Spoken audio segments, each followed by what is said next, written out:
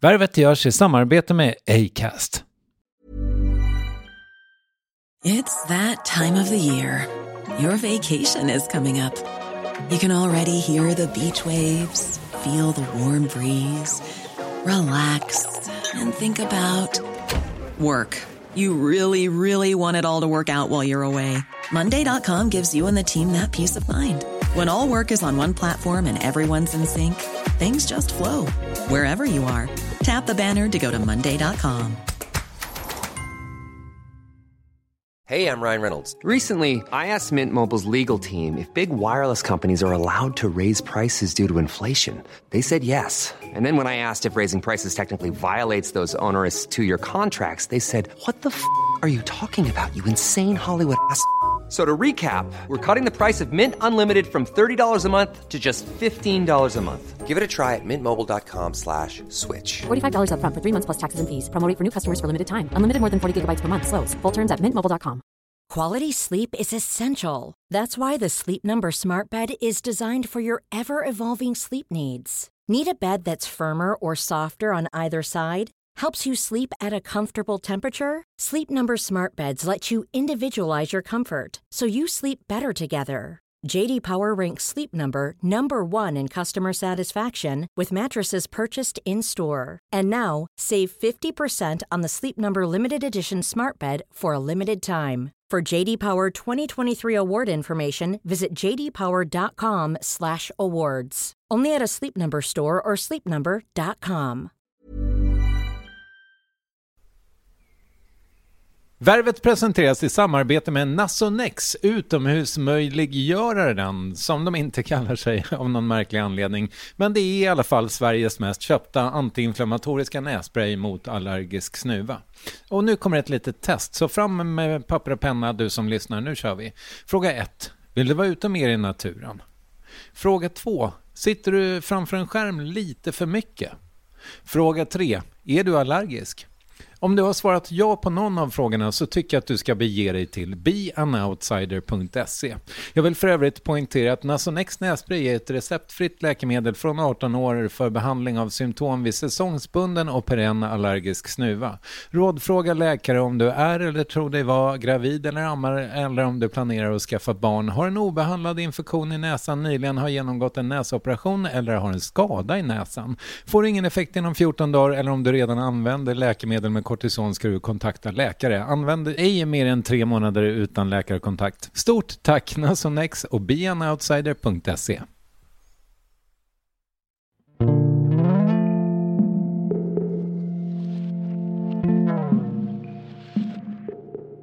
Vad står det om dig på Wikipedia förresten? Jag vet att senast och de senaste åren så har det varit en bild som inte vill lämna mig.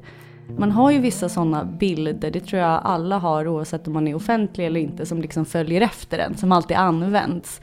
Och det är en bild från Kristallengalan 2013 där jag ler ett obehagligt leende. Och jag har ganska stora ögon, jag har nog lätt för att se lite så psykopatisk ut. Och det är en av de bilderna.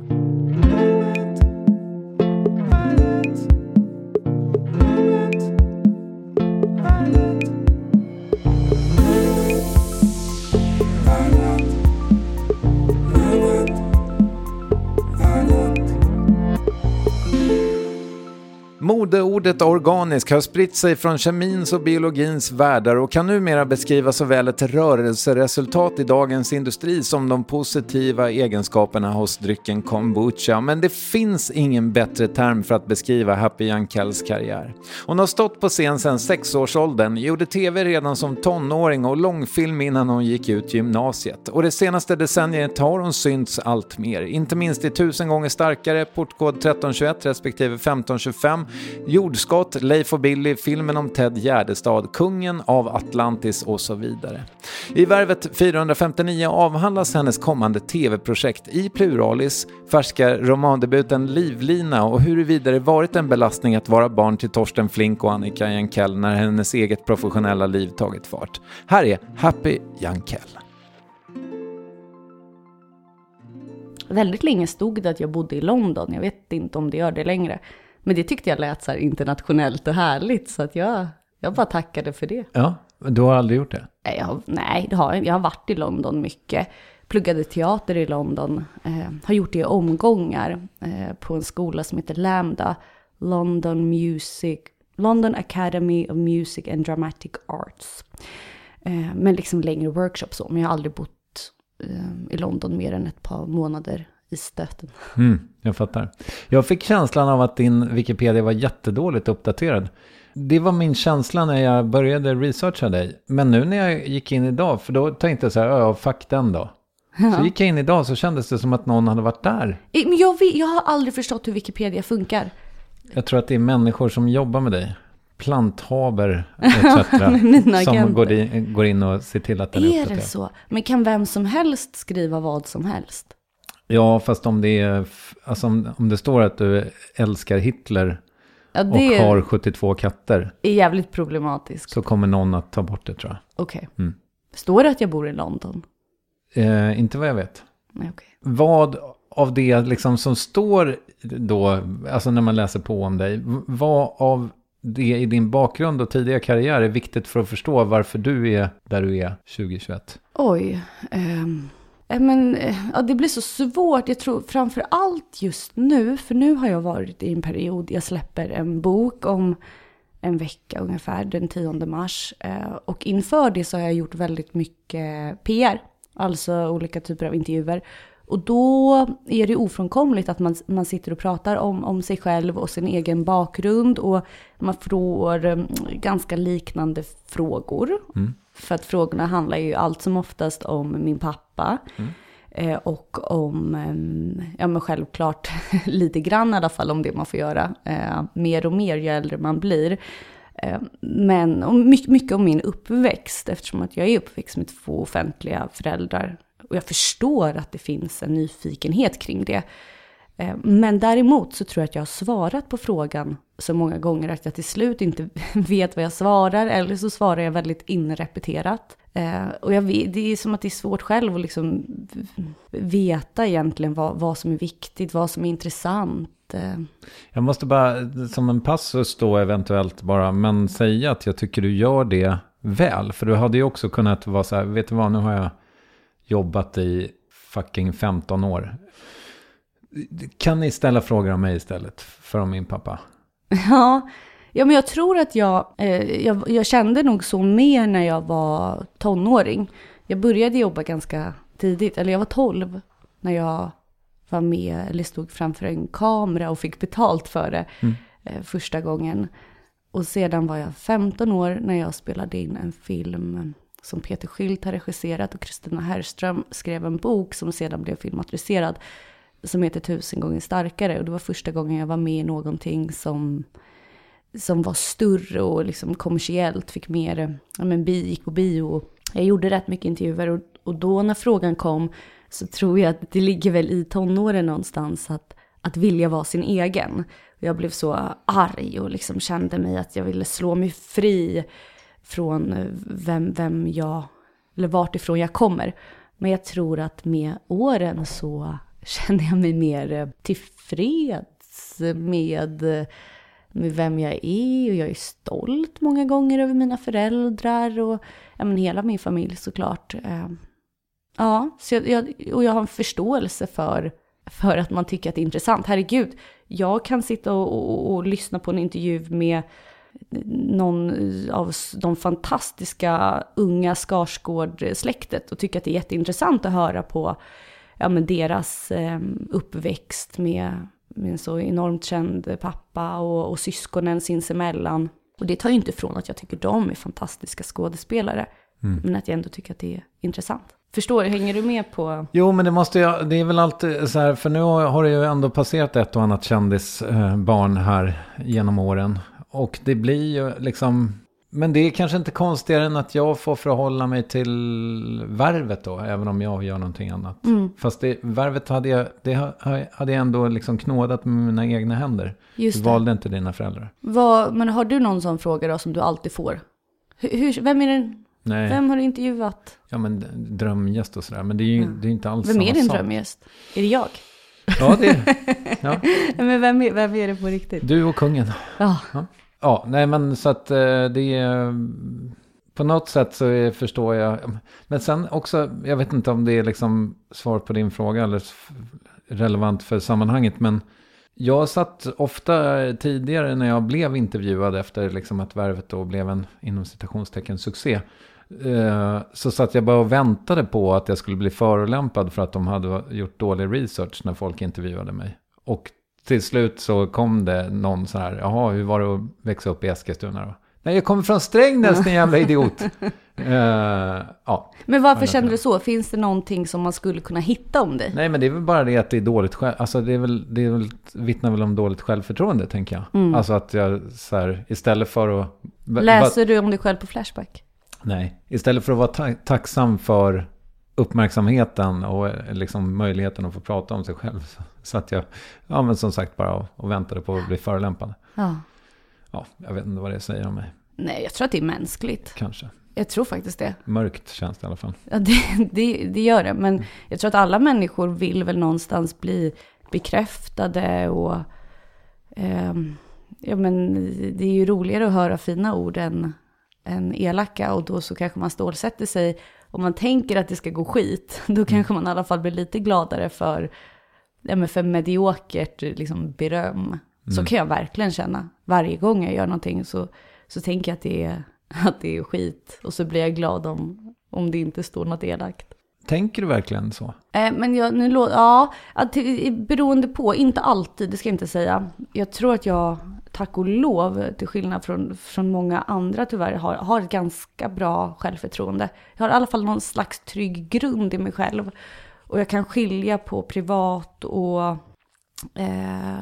jobb, även fast det är lätt att säga så. Sen så ligger man ändå och gråter när någonting har varit skit på jobbet, på en inspelning, när man känner att man inte har lyckats framkalla de känslorna man ville och så vidare. Men jag tror att också att jag har lärt mig, att jag är luttrad i att oavsett om någonting har känts väldigt bra på, låt oss säga en inspelning, och man går därifrån och känner sig nöjd och man hade ett bra motspel och man kanske fick beröm på plats och man lekte med scenen och något oväntat hände. Man har en nöjd känsla, så händer det ändå jävligt mycket i klipprummet. På samma gång som det finns gånger jag själv har känt så här, fuck vad dåligt det där var. Jag hade kunnat göra det så mycket bättre, och så kommer man liksom till sitt hotellrum på kvällen och känner så här, det är lätt att vara efterklok. Man kommer på roliga lösningar på en scen som man hade velat testa, men det är för sent. Det är liksom både det fina och hemska med filmens värld, att man gör en scen och sen så går man vidare.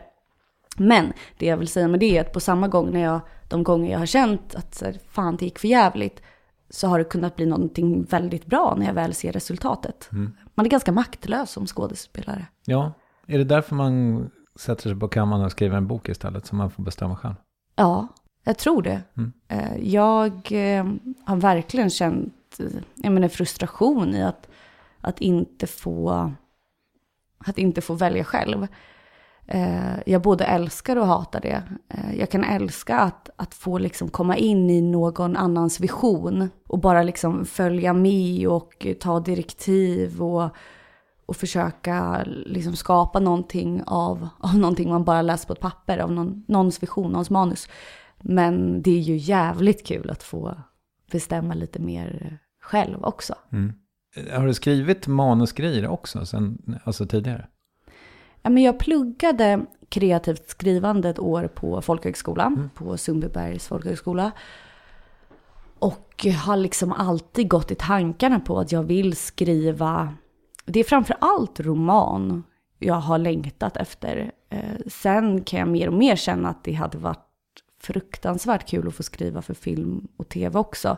För att liksom på något sätt ta mitt skådespeleri och mitt skrivande och korsbefrukta det. Då blir det ju film. Då blir det tv, liksom screenplay. Så att jag har liksom alltid längtat efter att skriva. Och jag har skrivit 3 manus som verkligen så ligger på lådan, som jag inte har gjort någonting av. Men det är väl så, man måste ramla ett par gånger innan kan stå upp. För du tänker att de inte är tillräckligt bra? Eller? Ja, men det är för jävligt. Jaså? Ja, men jag har skrivit så himla mycket jättedåliga grejer. Och det hör ju till, det ska man göra. All right. Tror jag. Jag funderade också på, för när jag då läser på om dig så tänker jag att du har gjort så otroligt mycket. Mm. Liksom, ja, parentes för att vara 27, slutparentes. Men vilka egenskaper tänker du har gjort att du har fått göra så mycket? Ja, men jag tror att det är en blandning av att jag har ett driv. Att jag kan kontrollera nervositet. Vilket gör att när jag kommer in på en provfilmning, alltså herregud, ibland kan jag vara skitnervös. Men jag vet att för många, speciellt unga, som söker sig till skådespeleri när de går in på en casting och är så nervösa att det hämmar skådespeleriet. För det är svårt att, lite nervositet kan ju vara bra, men det här när det tar över. Och jag har alltid varit ganska bra på att kontrollera det. Till och med bättre än när jag var yngre, skulle jag säga. Men så det är väl en blandning av det och att jag har en så stor lust till att skådespela och till att, ja, men jag är nyfiken på riktigt. Det känns så här som att det är ett ord man kan slänga sig med för att det låter bra. Men jag är fan det. Jag är nyfiken på olika sammanhang och att utforska det och på andra människor framför allt. Och jag tror att det kanske syns eller märks. Och det har gjort att jag har fått vara i olika sammanhang.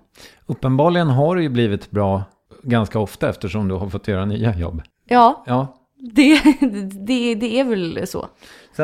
Sen nu har jag fullkomligt marinerat mig i dig i ett par veckor liksom, och sett så mycket jag har kunnat. Och jag tänker, och nu kanske vi går då från någon slags makroperspektiv där vi kollar på hela ditt liv. Men om man bara så här zoomar in och tänker på vad du gör som skådespelare, så tänker jag att så mycket av ditt spel sitter i ögonen. Som vi redan har konstaterat. Du har ju stor spelyta då. När jag sa att de var stora och psykopatiska. Ja, men precis. Men är det där liksom, är det medvetet att det gör det? Är det, ja. Ja, jag fattar. Jag har nog aldrig tänkt på det. Men när du säger det så... Nej, jag tror att det är väl att jag har stora ögon. Och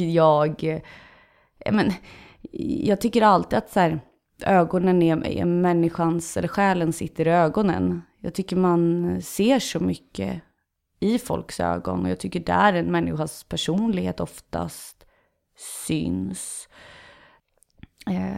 Nej, men så att jag tror att det är inte medvetet att jag tänker att så här, nu ska jag utstråla så mycket i mina ögon. Jag tror att det bara sker. Egentligen hos de flesta skådespelare så sitter ju mycket i blicken. Jo, men fundera på så här, för Charlie Gustafsson var här som du har filmat en del med genom åren. Och då pratade han om så här att när han var glad för andra skådespelare, att de gjorde att han har tänkt att de kan göra saker som han inte kan. Och så att det var därför, ja, vem det nu kan ha varit, har fått rollen istället för Charlie då. Och det där har jag gått och tänkt lite på.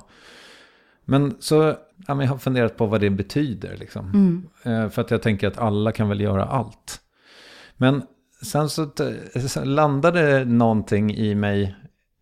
Det här är så jävla konstigt att jag tänker de här tankarna. Men jag såg en scen i någon av portkodsäsongerna med dig. När din karaktärs morsa har tagit livet av sig. Och så kommer Walter Skarsgård och vill hångla lite. Och då är du glad i ansiktet men ledsen på ögonen. Och det känns som en så jävla svår grej att göra. Och då tänkte jag så här, men det där skulle jag till exempel inte kunna fixa. Ja, tack. Ja, men jag tror att jag förstår vad du menar. Och jag blir glad för det är någonstans kanske det jag ville lyckas med. Men det finns ju olika typer av skådespelare. Jag tycker man bara känner det mer och mer att alla jobbar på väldigt olika sätt. Jag är rätt teknisk. Ja, till exempel i skådespelarvärlden så det liksom fulaste som finns är tårstift. Alltså att man drar som ett läppebalsam nästan under ögonen. Ungefär som tigerbalsam som kan frambringa tårar. Och det har jag aldrig sett någon skam i. Inte alls. Vi ska gestalta, om regissören tycker att det är viktigt med tårar i en viss scen. Ja men alltså fram i tårstiftet, det är inga konstigheter. Men däremot är det någonting, jag tror att jag är som bäst och jag tycker de flesta skådespelare är som bäst när det egentligen står så lite som möjligt i angivelserna, alltså i manuset. Till exempel den här scenen du pratar om i Portkod, det står ju inte Happy ska, eller Steff som min karaktär heter, ska se glad ut men ledsen ut i ögonen. Det är ju någonting som jag som skådespelare måste liksom känna mig till. Däremot om det hade stått, om den angivelsen hade stått, då tror jag inte att jag hade lyckats. Okay. Och jag tycker fortfarande att det är okej då att ta till det som behövs. Om det är att ta tårstift eller liksom göra upphopp för att få lite flås eller vad nu det än är. Alltså det är inte, även om jag skulle säga att jag är rätt teknisk så är jag är nog bäst när jag är som mest omedveten. Så nej, det var inte att jag tänkte, jag skulle liksom inte nu kunna, Happy ser glad ut med ledsen ut i ögonen. Det är nog mer att man har en känsla där och då. Och liksom, ju mer engagerad i en karaktär och i en situation man är, ju mer förståelse man har för situationen, ju bättre, eller desto bättre är man ju. Vilka roller som du har gjort har varit mest research-intensiva? Ja men, när jag var med i Ted Gärdestad-filmen, eftersom att jag skulle spela en människa som finns på riktigt. Då så studerade jag ju Lotta Rammel mycket. Fanns det rörligt på henne? Eller var du tvungen att träffa henne? Fanns inte så mycket rörligt. Men jag hade träffat henne, jag visste vem det var. Jag liksom läste på om henne. Såg bilder som vi pratade om. Jag tycker mycket om människan syns i ögonen. Så att det gjorde jag. Men sen nu så är jag med i en serie som heter Delete Me. Och där spelar jag en datahacker en feministisk internetdetektiv skulle man kunna förklara henne som. Inte helt olik Lisbeth Salander. Nej. Ja men verkligen, hon var en av mina research-förebilder. Och Lisbeth Salander ska säga, alltså hon är ju baserad på, hon är en vision om vad Pippi Långstrump hade kunnat bli när hon blev vuxen.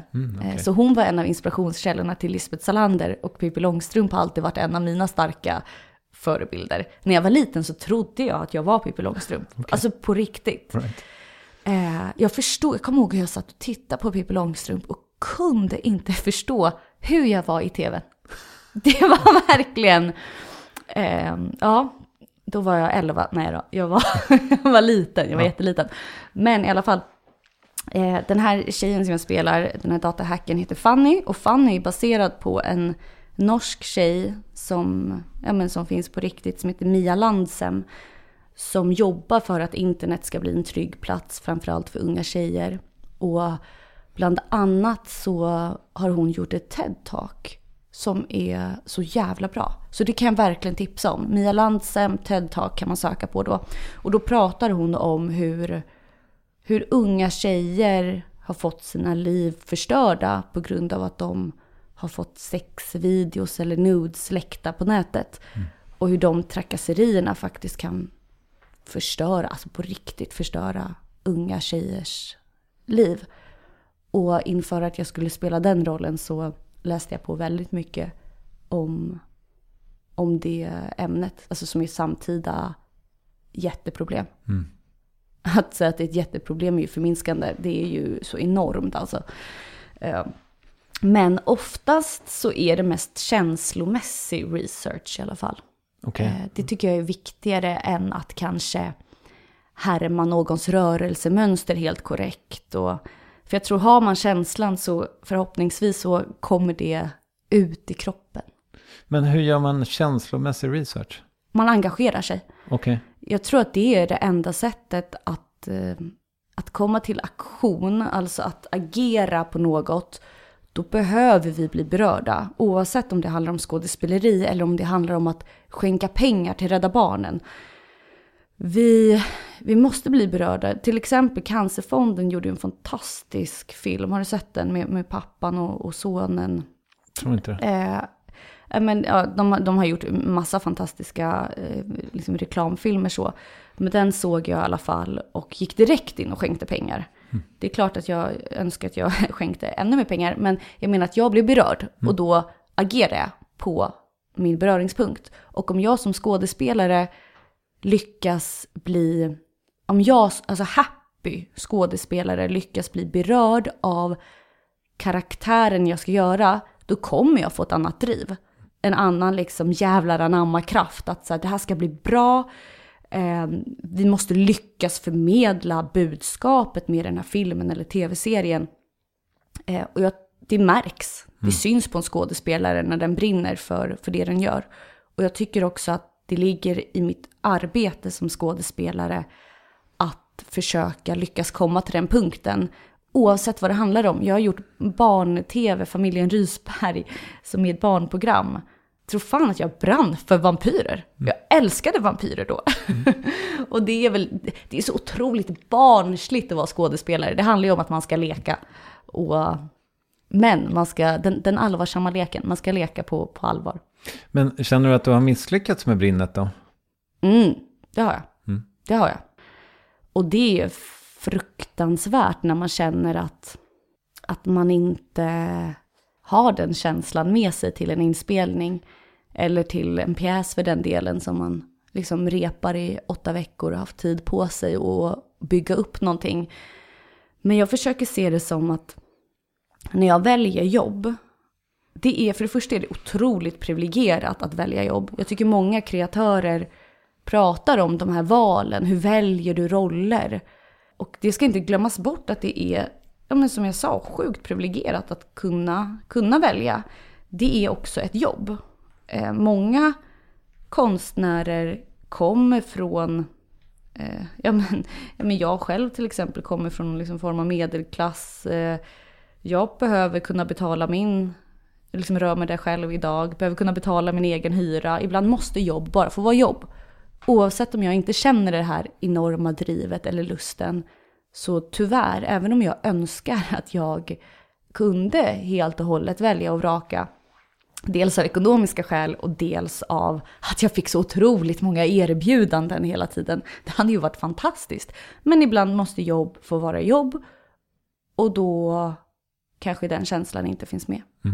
Men då får du göra det bästa av situationen. Ja.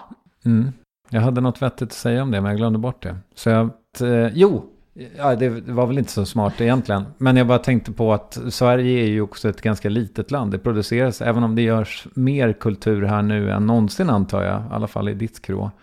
Så är det väl också så att det är rätt få som kan bara göra huvudroller i fantastiska produktioner som kommer få 5+ idén.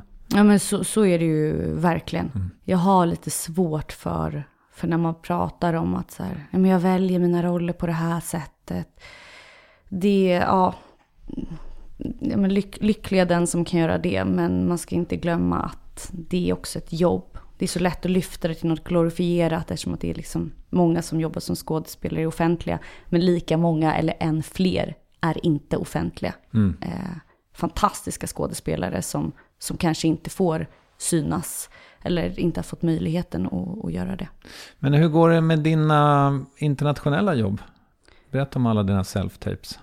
Ja, men jag gör inte jättemycket self-tapes. Det här är ju vi pratade ju lite förut om sådana här frågor man alltid får.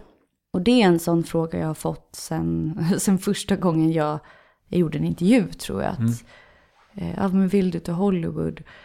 Och det är nog lätt att så här, försöka typ skydda sig själv och säga att så här, jag har inga drömmar om det. Och så kanske man har det egentligen. Men jag har aldrig drömt om det på riktigt. Sedan så skulle jag med det sagt vara den första att tacka ja om jag fick ett häftigt erbjudande. Och jag älskar mitt jobb, och mitt jobb kan ta mig till platser som jag aldrig har varit på, eller liksom få mig att möta människor jag aldrig skulle möta annars. Så ja. Men jag har inte aktivt själv jobbat på det. Jag tror att jag framförallt så är väldigt hemmakär.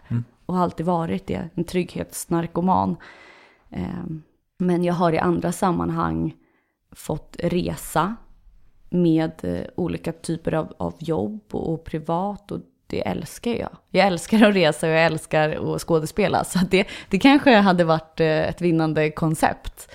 Men att göra self-tapes är också...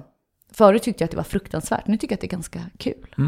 Jag gjorde en self-tape till den norska serien som jag pratat om mycket nu, Delete Me. För det, istället för att åka till Oslo. Så att det går ju ibland. Är det en nattsvart skam? Ja, det skulle man kunna säga. Skam är ju också nattsvart på sina håll. Och den här är, men den är mörk. Ja, men jag blev ju inte våldtatt liksom, så var... Det är ju min skyld också. Nej, det är det inte. Du är en helt normal tjej som gick på en fest och blev packad och gjorde normala fucking saker som man ska göra när man är ung. Det hör liksom till. Det enda som inte är normalt med det här, det är det du går igenom just nu. Det ska ingen behöva göra. Jag gissar att du känner dig ganska ensam just nu. När folk på din skola typ inte snackar med dig, att du får ta emot massa random meddelanden om att du är en hora och du är en slampa. Det är inte konstigt om du känner dig isolerad liksom. Men som sagt, jag finns här. Och tillsammans så kan du och jag hitta den skyldiga. Jag lovar dig att det kommer kännas så mycket bättre så fort du får konfrontera den som står bakom spridningen. Det lovar jag. Marie Christiansen som har skapat serien, regisserat och skrivit den, hon har intervjuat jättemånga ungdomar och har verkligen tagit sitt jobb på allvar. Och apropå det här att bli engagerad, och att ett engagemang skapar en beröring, och det gör att det man skapar förmodligen blir bra.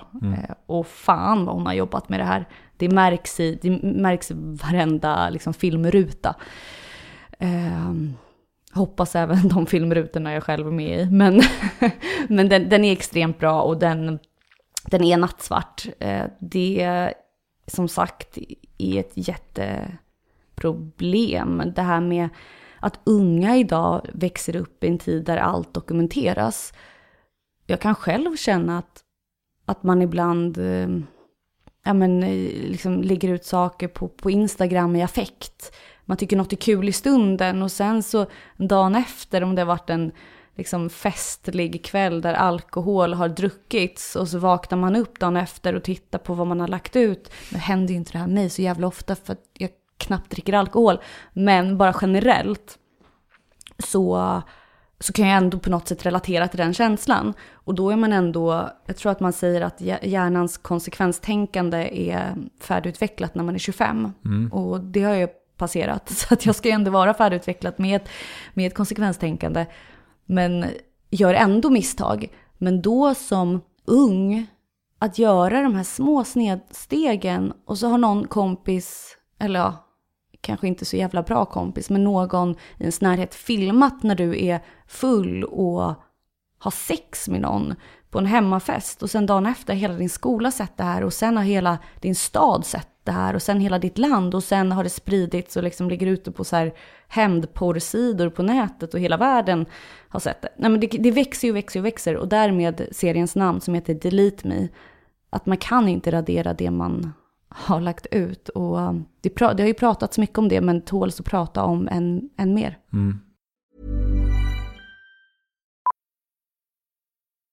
Millions of people have lost weight with personalized plans from Noom. Like Evan, who can't stand salads and still lost 50 pounds. Salads generally for most people are the easy button, right? For me, that wasn't an option. I never really was a salad guy. That's just not who I am. But Noom worked for me. Get your personalized plan today at Noom.com. Real Noom user compensated to provide their story. In 4 weeks, the typical Noom user can expect to lose 1 to 2 pounds per week. Individual results may vary. I'm Sandra, and I'm just the professional your small business was looking for. But you didn't hire me because you didn't use LinkedIn Jobs. LinkedIn has professionals you can't find anywhere else, including those who aren't actively looking for a new job, but might be open to the perfect role, like me. In a given month, over 70% of LinkedIn users don't visit other leading job sites. So if you're not looking on LinkedIn, you'll miss out on great candidates like Sandra.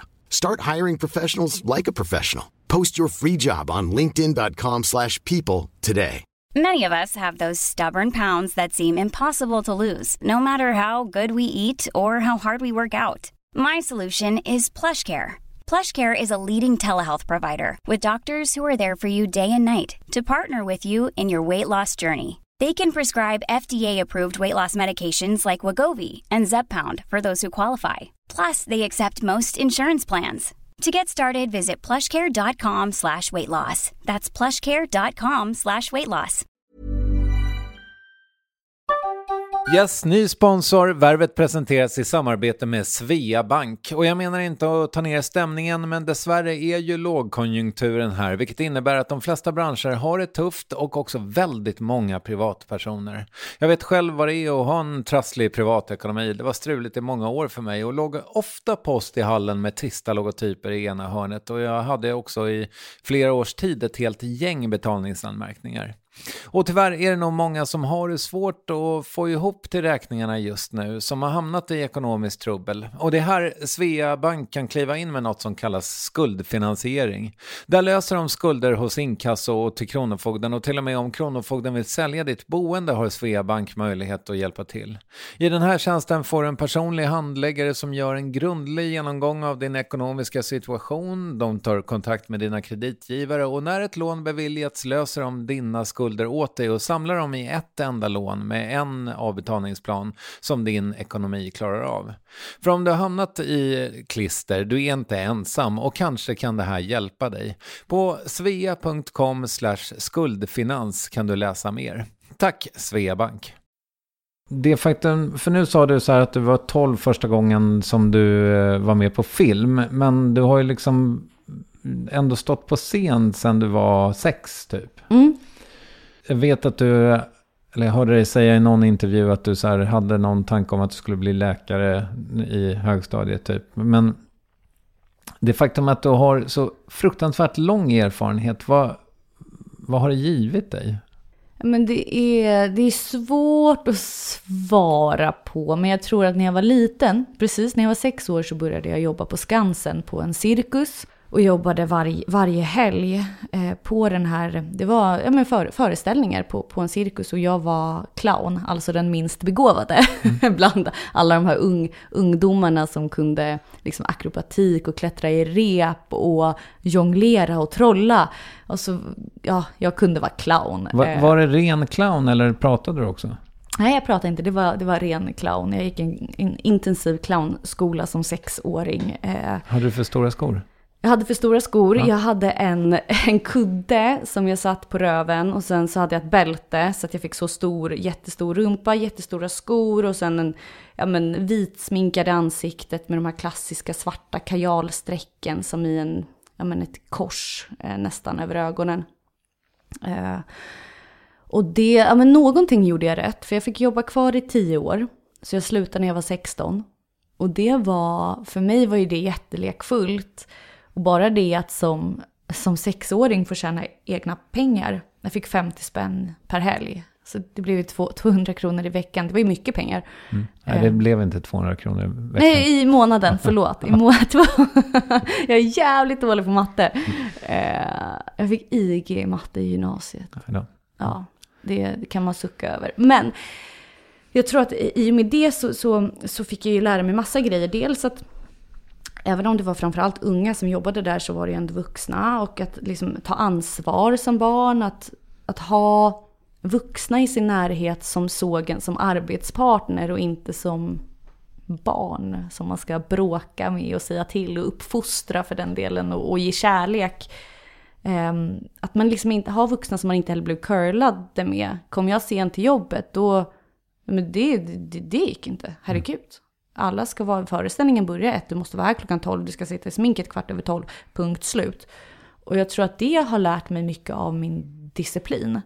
Och att jag fick med mig att jag men väldigt snabbt har lätt för att umgås med människor i alla olika åldrar. Och att jag tar yrket på allvar. Och men mycket bra. Jag tycker barn ska jobba.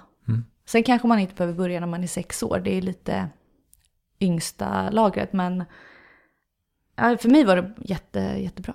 Jag måste ta tag i det där med mitt eget barn. Han skulle sälja kakor för sin klass, tror jag. Och så orkade han inte, så slutade det med att jag köpte liksom hela 4 lagret. lådor, så att han skulle ha sålt någonting i alla fall. Vad var det för kakor?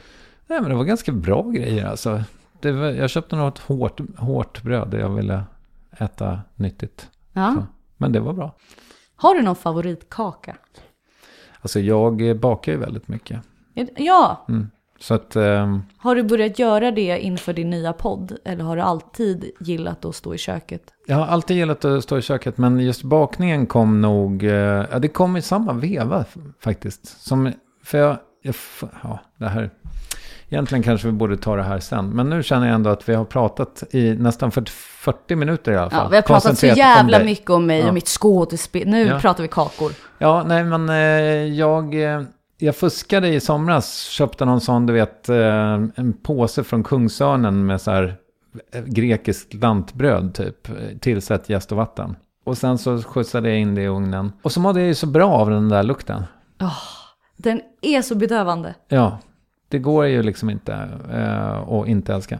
Och de är ju bra. Alltså de lite latmasksbröden. Funkar, absolut. Men sen ganska snabbt när jag kom hem så började jag intressera mig för surdeg och sådär. Och så nu är jag inne i det. Är det inte någon kris?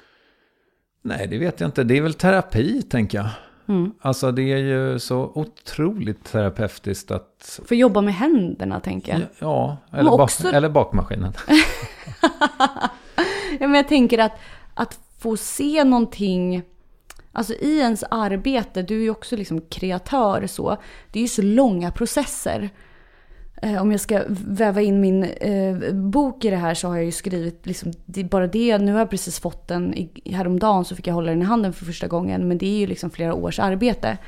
Och samma sak för dig när du liksom påbörjar någonting och liksom gör all din research som du har gjort så väl. Då tänker jag att det tar sån tid alltid. Att få se en färdig produkt från en idé, och man liksom träffar någon på en kaffe och säger jag har tänkt på en grej, skulle inte vi... ... Och där kan det vara liksom ett par års arbete i värsta fall. Så att få baka. Man ska inte förminska bakningens påverkan av människan. Jag tror att det är viktigt att få se att man tänker sig, jag ska baka en prinsesstårta. Sen går man och handlar ingredienserna. Man börjar baka. Det blir någonting fint. Den är klar. Man bjuder över några. Man äter. Så synd att du använder prinsesstårta. Annars hade vi kunnat komma in på från ax till limpa här. Men... Ja. Ja, den är bra. Ja. Exakt. Du förstår vad jag menar. Jajamensan, 100%. Ja, men nu tog du upp det här med att det tog så lång tid att skriva boken. Och för jag tänker så här, just eftersom du gör ju så himla mycket som skådis, så fattar jag inte riktigt när du har hunnit skriva den här. Men det är för att du har skrivit den då stötvis i flera års tid. Ja, men jag förstår nästan inte heller det. Jag är jättestolt över den tid jag faktiskt har lagt ner. För att om jag verkligen så ska se tillbaka, så är det ju många tillfällen där jag har tackat nej till mycket för att tacka ja till mig själv, för att tacka ja till mitt skrivande. Och ja, men jag började, framför allt så det som skedde var, jag har alltid gått, som jag varit inne på, med skrivardrömmar och pluggat skrivande och skrivit och misslyckats och så vidare. Varit med i novelltävlingar och sånt där. Men det som skedde var att jag filmade en tv-serie som heter Ambassadören, som en Viaplay-serie. Och den filmade vi i Ungern. Och när jag var i Ungern under 2 månaders tid så började jag må väldigt, väldigt dåligt. Och fick problem med huvudvärk. Och ja, men de värsta dagarna fick jag liksom ha så här ögonbindel mellan tagningarna. För att vi filmade i en studio och det var så ljust och varmt. Och jag klarade liksom inte av det. Och mina lediga dagar, jag hade haft den här drömbilden av att, apropå att få jobba utomlands, att faktiskt få upptäcka en ny stad. Jag skulle vara i Budapest och jag såg fram emot att sitta på kaféer och gå på museum och lära känna en ny stad. Men istället så låg jag inne på mitt hotellrum och hade en blöt handduk på huvudet och låg och blundade med neddragna gardiner. Sen när jag kom hem därifrån, för det läskiga ska också sägas, som skådespelare så är man ju på ett sätt oersättlig när en produktion väl har dragit igång. Jag har en syster, men vi är inte så lika tyvärr. Ibland har jag tänkt att det hade varit bra om vi var tvillingsystrar. Men då känner man också ett så här otroligt ansvar. Jag tror att det också skapade en stress i mig. Att så här, jag får inte bli sjuk, för då förstör jag för ett helt filmteam. Men jag lyckades genomföra den här inspelningen. Sen kom jag hem och skulle egentligen åkt iväg också på en svensk produktion som också skulle filmas utomlands i Spanien. Och då så var jag tvungen att hoppa av den för att jag mådde för dåligt. Nu efterhand kan jag se att jag var utbränd. Jag även fast jag inte har fått någon fastställd diagnos så kan jag med ganska liksom, god säkerhet säga att det var så det låg till. Men jag hoppade av inspelningen och som vi pratade om så är det, jag lägger ner så mycket tid och engagemang och liksom känslor inför att jag ska göra en karaktär. Så att göra slut med den karaktären, alltså att hoppa av projektet, det är verkligen går att likställa med de gånger jag i livet har avbrutit en kärlek, alltså blivit dumpad eller gjort slut. För att det är liksom, man har redan lagt så mycket känslor i det. Så det var jättetufft. Men det jag insåg då var att nu har jag sagt nej till det här roliga drömprojektet. Var du ärlig där och sa så här, jag vet inte fan vad det är, men jag mår piss? Jag var helt ärlig mot dem i produktionen och de var så fruktansvärt förstående och försökte hitta lösningar, allt ifrån att jag skulle alltid få ha sminktid sist. Det är alltid ett ständigt bråk ett tyst bråk mellan skådespelare om vem som får den första sminktiden. Man vill alltså vara sist i smink för att få lite extra sovmorgon. Men till att jag skulle få ett litet mörkt rum och ligga och vila i. Men jag kände att för alla skull, men kanske framförallt för min egen, så var det bättre att någon annan fick göra den. Även om jag i efterhand så här, det hade säkert gått, men det hade nog inte blivit så bra för att jag var inte riktigt där. Jag var inte liksom i mig själv. Och framförallt så, jag mådde piss, jag mådde svindåligt. Och jag tror att någonstans djupt inom mig så var det som att en vuxnare version av mig själv verkligen ville ta hand om mig och var så, men Happy, du vet att du klarar inte av det här. Och du klarar inte av så jävla mycket just nu. Du får ligga hemma och vila. Så det gjorde jag. Men när man ligger hemma och vilar, om man är som jag, som har de bra dagarna, har jag otrolig energi. Och liksom blir lätt uttråkad. Så då var jag hemma i 3 månader och började skriva på min bok. Och det låter ju kanske, jag menar så här, som utmattad så ska man inte ha någon prestation alls. Så kan jag ju låta knäppt att jag började skriva liksom på ett bokmanus. Men jag gjorde det hela tiden med lust. Det var inte så att jag kände att det här ska bli någonting. Jag ska ge ut den här boken. Det var inte alls med de tankarna och målen. Där och då var det snarare som, det låter lite pretentiöst kanske, men en slags verklighetsflykt. Ja, men det är väl rimligt. Och dessutom då, för att jag tänker att om du har ett lutherskt drag så kanske du mår lite extra piss av att ligga och kolla på Netflix i 2 dagar i sträck liksom, eller? Ja, nej, men jag klarar inte av det. Även om jag kan önska att jag var bättre på det. Men det kanske man lär sig. Eller så gör man inte det. Vet du vad som stör mig? Nej. Det är att jag inte kommer på vad den där typen av huvudvärk heter. För mig, alltså jag har ju fått en slaskdiagnos. Det är förmodligen inte det du tänker på, men kronisk huvudvärk. Okej. Men du tänker på något annat. Ja, men jag tänker på det där som... Ja. Så här jävla 80-talsdiagnos. Nej. Som det är alltid någons mamma som hade det. Exakt, jag vet vad du tänker på. Ja, kronisk huvudvärk så låter inte ordet så här. Känns. Alltså tonfallet. Yeah. Jag måste sluta säga det. Vad fan? Migrän. Nah. Var det migrän? Ja, det var migrän jag tänkte på. Ja, det tänkte inte jag på. Men det lät ju som du hade migrän. Men det har jag också. Okej. Men du har kronisk huvudvärk? Det betyder att en kronisk sjukdom, den syns inte men den känns. Och jag borde, nu har jag diadem på men det borde jag verkligen ta mig. Jag har ont i huvudet hela tiden. Men varje given sekund har du det? Men däremot så har jag verkligen, idag kan jag ju jobba och fungera som vanligt. Men jag mår jättebra. Men kom det då? Okej. Och jag tror att det kommer av en långvarig stress. Och kanske någon dag så blir jag av med det och det vore ju en lycka. Men vad jag har fått förståelse för folk med kroniska sjukdomar. Det är fruktansvärt. Framförallt är det jobbigt för att jag skulle säga att idag så mår jag, som sagt, jag mår bra och jag har huvudvärk hela tiden, men däremot kan jag koppla bort den. Right. Det är liksom någon dag i månaden som det är värre. Där jag liksom verkligen så behöver ta det lugnt. Och då det jobbiga med det är ju att det är som sagt en osynlig sjukdom. Eller sjukdom vet jag inte om jag ska kalla det, men tillstånd i alla fall. Och att känna att man kanske inte alltid blir betrodd. Att det känns som att man hittar på att man är en liksom sista sekunden quitter som hoppar av och ställer in. Nu pratar jag framför allt i privata sammanhang för att jobbdisciplin har jag så att det räcker. Men till vänner att jag kan vara så ibland att nej, men jag klarar inte av att dricka vin till exempel. Det går inte. Så kan man känna sig som att man hittar på typ. Och det är en folksjukdom, alltså olika typer av kroniska sjukdomar. Man jobbar lite i motvind. Men du, så för 3 år sedan så började du då skriva. Och hur lång tid tog det innan du liksom kontaktade någon? 2 år tog det. Och då alltså, skrev jag ju verkligen så från och till. Det kan jag ju känna nu när boken är klar och det är för sent att åtgärda det som man kanske hade velat ändra lite på.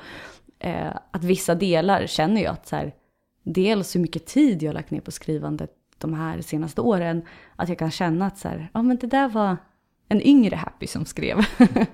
För det känns som att jag också de senaste åren, det ligger väl någonting i den här skiftningen mellan att, före och efter 25 egentligen. Jag kan känna att en lite, som sagt, yngre, naivare Happy finns med i manuset också. Även fast det bara skiljer några år. Men det tycker jag är fint. Det är väl ingen spoiler att säga att det är liksom, det börjar i någon slags febril jakt på fludder som vi säger i branschen. Alltså någon slags medicin som huvudpersonen vill åt. Och det där kändes ju som jävligt självupplevt. Men är det påhittat? Men jag skulle säga att boken är ju delvis självbiografisk. Det är liksom lite så de har sålt in den. Men där tror jag också att det är väl också, om jag ska vara helt ärlig, ett PR-trick känns det som från förlagets sida. Att det skapar liksom en nyfikenhet. Men sen med handen på hjärtat så är det mycket som är självupplevt. På samma sätt så är det absolut en fiktiv historia. Med delar av, vissa scener är ju helt kopierade från mitt eget liv, medan andra scener är antingen helt och hållet påhittade eller historier jag har fått höra från liksom vänner och så bekanta som jag har skrivit om. Men just det där med medicin, det är delvis sant. Jag tar medicin mot ångest. Och det är någonting som jag har känt väldigt mycket skam inför att jag gör. Och liksom, jag har alltid känt mig som en pillermissbrukare om jag liksom tar en Atarax som man får ta när man är gravid och när man är barn. Jag tror man får ta det från så här 7 år. Så det är liksom inga konstigheter med den typen av liksom orosdämpare. Men eftersom att jag har en bakgrund av att jag växte upp med en pappa som är tablettmissbrukare så kan jag liksom onekligen känna mig som en själv när jag liksom prasslar i köket och min pojkvän är så här: vad gör du för något? Jag bara, nej, jag ska ta en B12. Och så är det liksom en lugnande. Och det är mitt eget fel. Det är inte att han på något sätt eller någon annan egentligen liksom lägger en värdering i det. Det är att jag själv har blivit så hysch-pysch kring det, för att jag nästan har liksom skämts för min egen del. Även om jag är långt ifrån. Jag menar, jag är ju hypokondriker. Att ta en Ipren för mig kan ibland vara ett stort val. För jag är så här, det kan förstöra levern och njurarna. Så att jag är ju extremt försiktig. Men känslan har funnits hos mig i alla fall. Men jag hörde någon intervju med dig och din syrra, och då var det ju hon som var den stora hypokondriken. Ja, men hon har också varit det. När vi var små framförallt så mådde hon väldigt dåligt på olika sätt och gick hos BUP och sådär. Medan jag var den starka och ångestbefriade. Och sen i 20-årsåldern så slog det över på mig. Men Felisan eller Felice har fortfarande hypokondriska tankar. Var och varannan dag får man någon fråga om det är farligt att man har 37,2 i temp. Så att vi triggar väl lite varandra också, tror jag. Ni är ju så jävla nära i ålder. Ni jobbar med samma grej. Men hur lika är ni? Ja, men vi är både lika och jätteolika. Det är ju, jag har alltid haft svårt för, du vet när man får frågan så här: beskriv dig själv med 3 ord. Som jag tror alla fått någon gång i sitt liv i alla fall. Det är så svårt att prata om för att man står sig själv närmast på ett sätt, på samma sätt som man står sig själv längst ifrån. För att det blir på något sätt så här att man måste se på sig själv objektivt. Och jag och Flisan, vi är så sammansvetsade. Så jag tycker alltid, för jag har fått frågan förut. Även om jag förstår varför du ställer den. Men det är liksom svårt att svara på för att hon är som en spegelbild av mig. Vi är inte samma, men vi är så extremt nära. Jag tror att utåt sett, om man på något sätt har koll på mig och min syra, men inte känner oss, så tror jag att man kan tro att jag är lilla syster, och kanske med vad det innebär med att man kanske är den som får mer uppmärksamhet och är så här clownig typ. Jag tror folk tänker att jag är mer så extrovert och typ lite knäpp, medan om man känner oss privat så är det ju tvärtom. Flisan är hon har liksom aldrig visat det på något sätt så offentligt, och ibland när jag får frågor om henne från folk som undrar så här, men hur är din syrra? Jag har inte träffat henne. Då tror ofta folk att hon är mycket mer så inåtdragen och lite svår och mystisk. Och det är hon också, men när vi är hemma på privat liksom, då är det hon som håller hov, och jag är jag hörde mig själv säga senast igår att jag är tyst och tråkig. Ja, jag är nog ganska tyst och tråkig. Okej. Det har man ju lite svårt att tänka sig, men... Tack! Men samtidigt så, och då, nu har jag ber om ursäkt till alla som har gjort intervjuer med dig som jag inte creddar just nu. Men jag hörde dig prata om det här, och du var lite inne på det för en stund sedan, det här med liksom ekonomin i att umgås.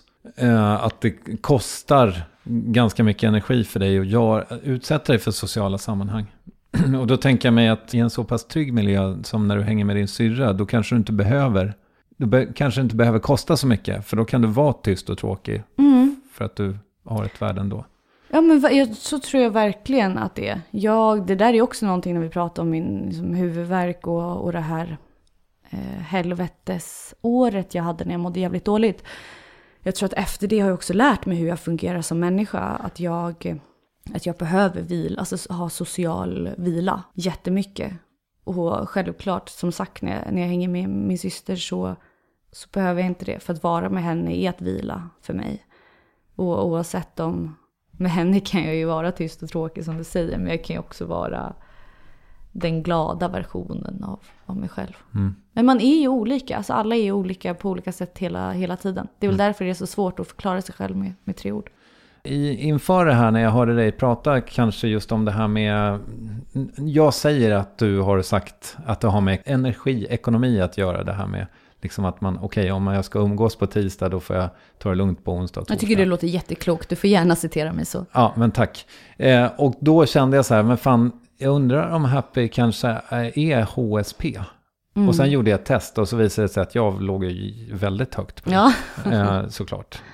Men har du lekt med tanken på att du kanske är det? Ja, men HSP står ju för High Sensitive Personality. Precis. Kännetecken, känslighet, hög empati, stor ansvarskänsla till exempel. Ja, men det har jag. Mamma är helt säker på att jag både har ADHD och HSP och GAD och allt möjligt. GAD är generaliserat ångestsyndrom. Exakt. Och jag är nog inte så tveksam till att det kan vara så. Det är så, det hade, jag vet inte fan om det hade hjälpt mig att få en diagnos på det här, alla de här liksom begreppen, men det kanske i alla fall hade skapat ett slags förståelse inför mig själv. HSP är ingen diagnos ska vi säga, utan det är en personlighetstyp. Ja, men precis.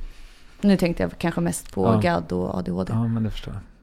Men och nu känner inte jag din mamma jätteväl, men vi är väl välbekanta. Ja, hon hälsade så gott. Ja, tack. Och hälsa Kristoffer, så gott. Hälsa henne tillbaka. Men det känns också som det där med empatin och liksom kanske känsligheten, att hon har det verkligen också. Och nyfikenheten som du pratade om tidigare. Ja, men precis. Men jag tror att min mamma hon är väldigt ångestbefriad. Hon har extremt, det tror jag ligger henne i fatet ibland, att hon har nästan lite för mycket empati för sitt eget bästa.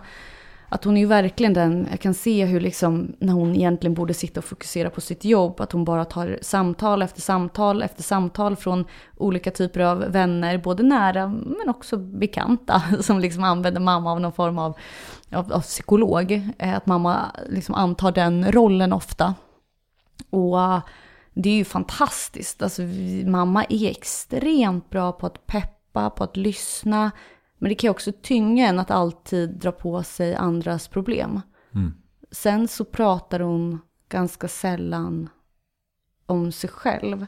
Och det där, jag fick en fråga som jag tror att både jag och min mamma, eller som mamma kan relatera till den. Det sa hon i alla fall, för jag berättade efteråt vad frågan var. Och jag ska berätta för dig nu också. Jag gjorde en intervju här om min bok då. Och då sa journalisten att så här, men Happy, känns det inte extremt självutlämnande att skriva den här boken?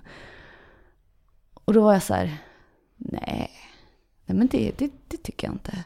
Och så fortsatte hon propsa på det. Jo, men nu har jag läst den och den är extremt självutlämnande. Och då tänkte jag på det att så här, ja men det kanske den är, men även så här, i intervjusammanhang, det är nu jag tror att jag och min mamma är lika, så är vi nog ganska duktiga på att prata. Det tror jag. Jag tror att jag pratar på jävligt mycket just nu här liksom. Men vi är också ganska duktiga på att egentligen inte säga någonting. Alltså att man säger allt men berättar inget. Jag känner inte på något sätt att jag kommer gå härifrån och ha sån liksom ångest över att så, nu berättade jag det eller nu avslöjade jag det. Att vi båda, och likväl min syster, har så extremt stor integritet och värnar om den, men är nog ganska bra på att få folk att tro att man har varit så pratsam och delat med sig av sig själv, men egentligen så stannar det mesta på insidan.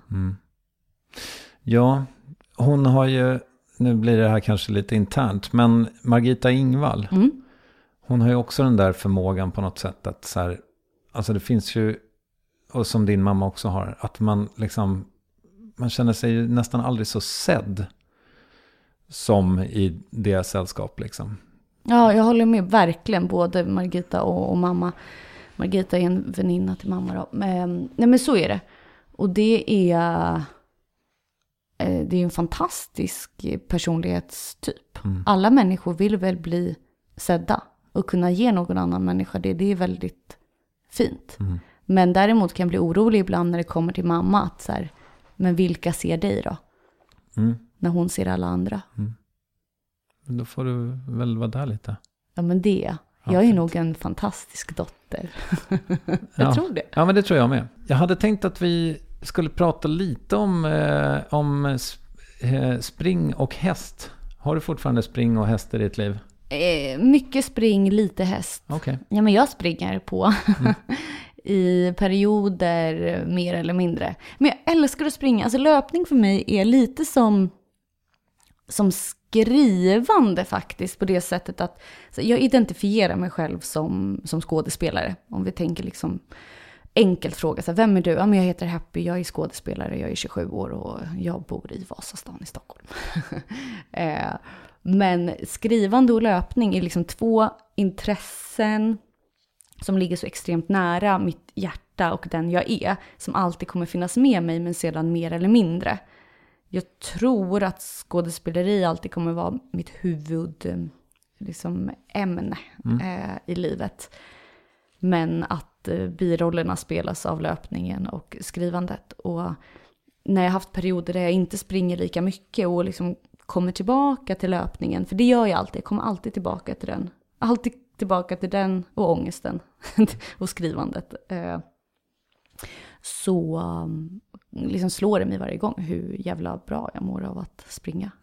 Jag älskar det, jag känner mig så, det känns liksom, jag ska säga primitivt, men det känns så mänskligt att använda kroppen och ta sig framåt, och det står för så mycket annat i livet. Det känns som att ofta när jag är ute på sådana löprundor, framförallt om så här vinden blåser och det är skogen och solen och det är vackert, så känner man så här, man känner sig ett med livet. Låter det flummigt? Nej, men det låter ju jävligt härligt tycker jag. Och det är ju på något sätt då, om du inte springer lopp, vilket jag har förstått att du gör också, men det är ju på något sätt prestationslöst. Ja, men det är det.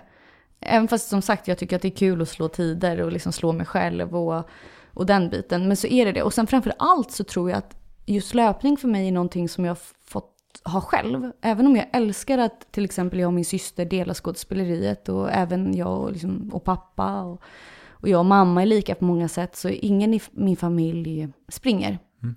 Och inte min sambo heller. Så det är som att men det får vara min grej.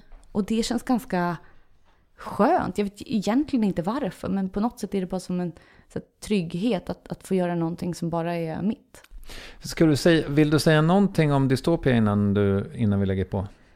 Ja, men jag kan säga att den kommer nu i år, och den är, ja, men jag tror att jag har sett så lite av den, men jag tror att den blir jävligt cool. Madde Martin spelar huvudrollen, och det är både människa och skådespelerska som jag älskar.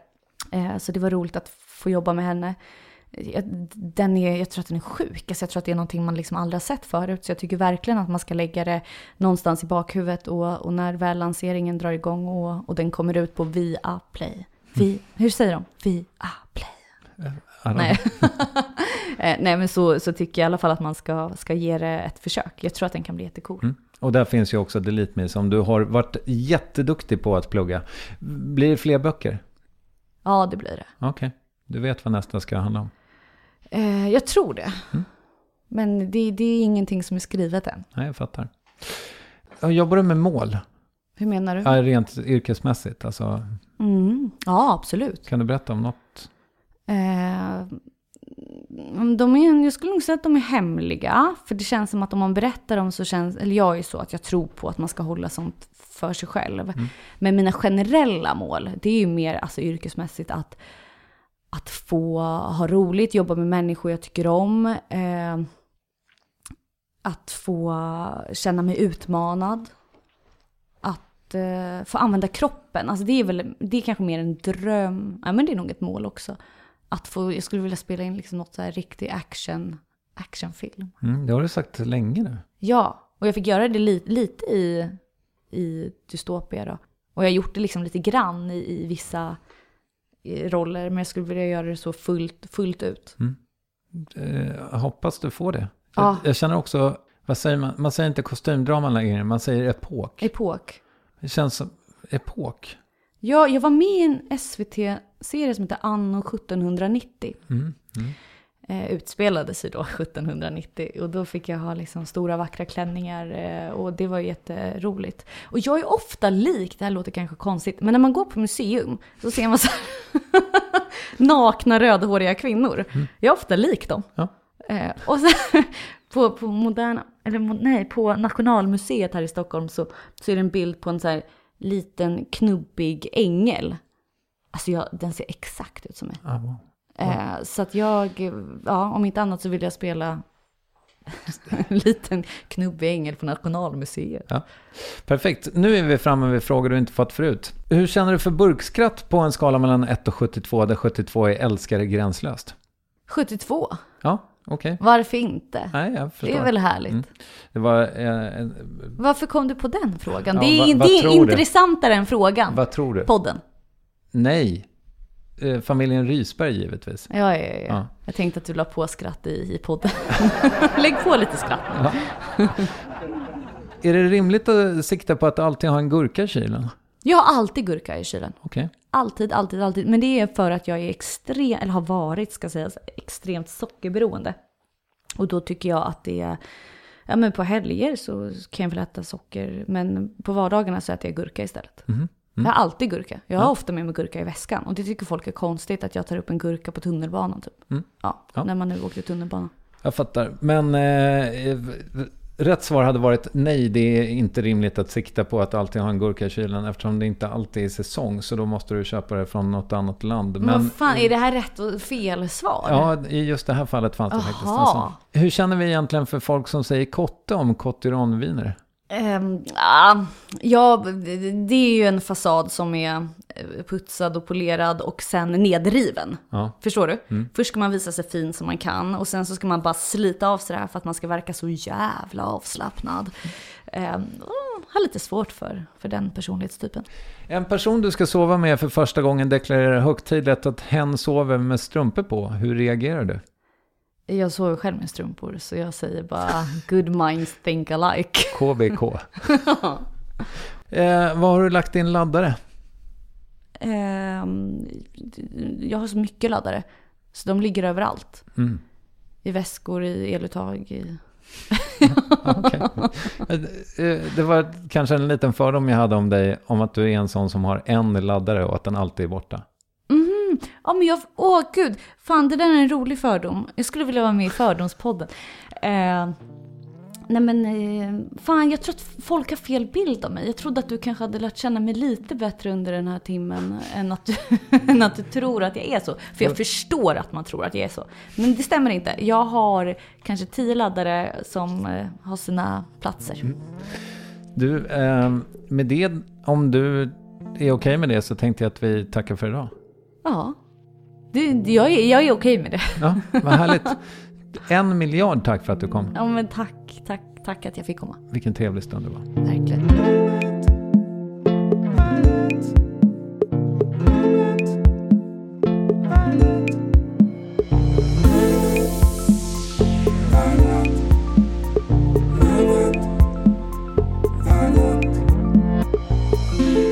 Jag tror Happy Jankell faktiskt slog något slags rekord i att ställa frågor, inte bara i intervjun utan även efteråt. Jag vet vem jag ska ringa när jag behöver sommarvikarie helt enkelt. Hennes bok Livlina finns ute nu. Köp den, låna den, snor den bara du läser den. Norska tv-serien Delete Me går att se på Viaplay och Dystopia kommer snart på ungefär samma streamingtjänst. Nästa vecka har du ett samtal som berörde mig djupt. Ja, man kan inte leva utan både olyckan och lyckan. Ja. Alltså det är ju något man måste lära sig att förhålla sig till. Nu har man ju några lekkamrater man har träffat genom livet som aldrig har förstått vad depression eller på fullt allvar. De fattar inte vad man säger. Man säger att de fattar inte ens, man sa så här, jag är lite låg. Och de vadå låg? Hur då? Vi ska ju gå ut nu ju. Vi ska ju dricka bärs och träffa lite tjejer och lägga av. Ja, Johan Kroneman blir vår absolut 460:e gäst. Missa icke. Värvet ges ut av Acast, produceras av Camilla Fogelborg och så är jag och Kristoffer Triumf med på ett litet hörn också. Tack för idag. Hej då.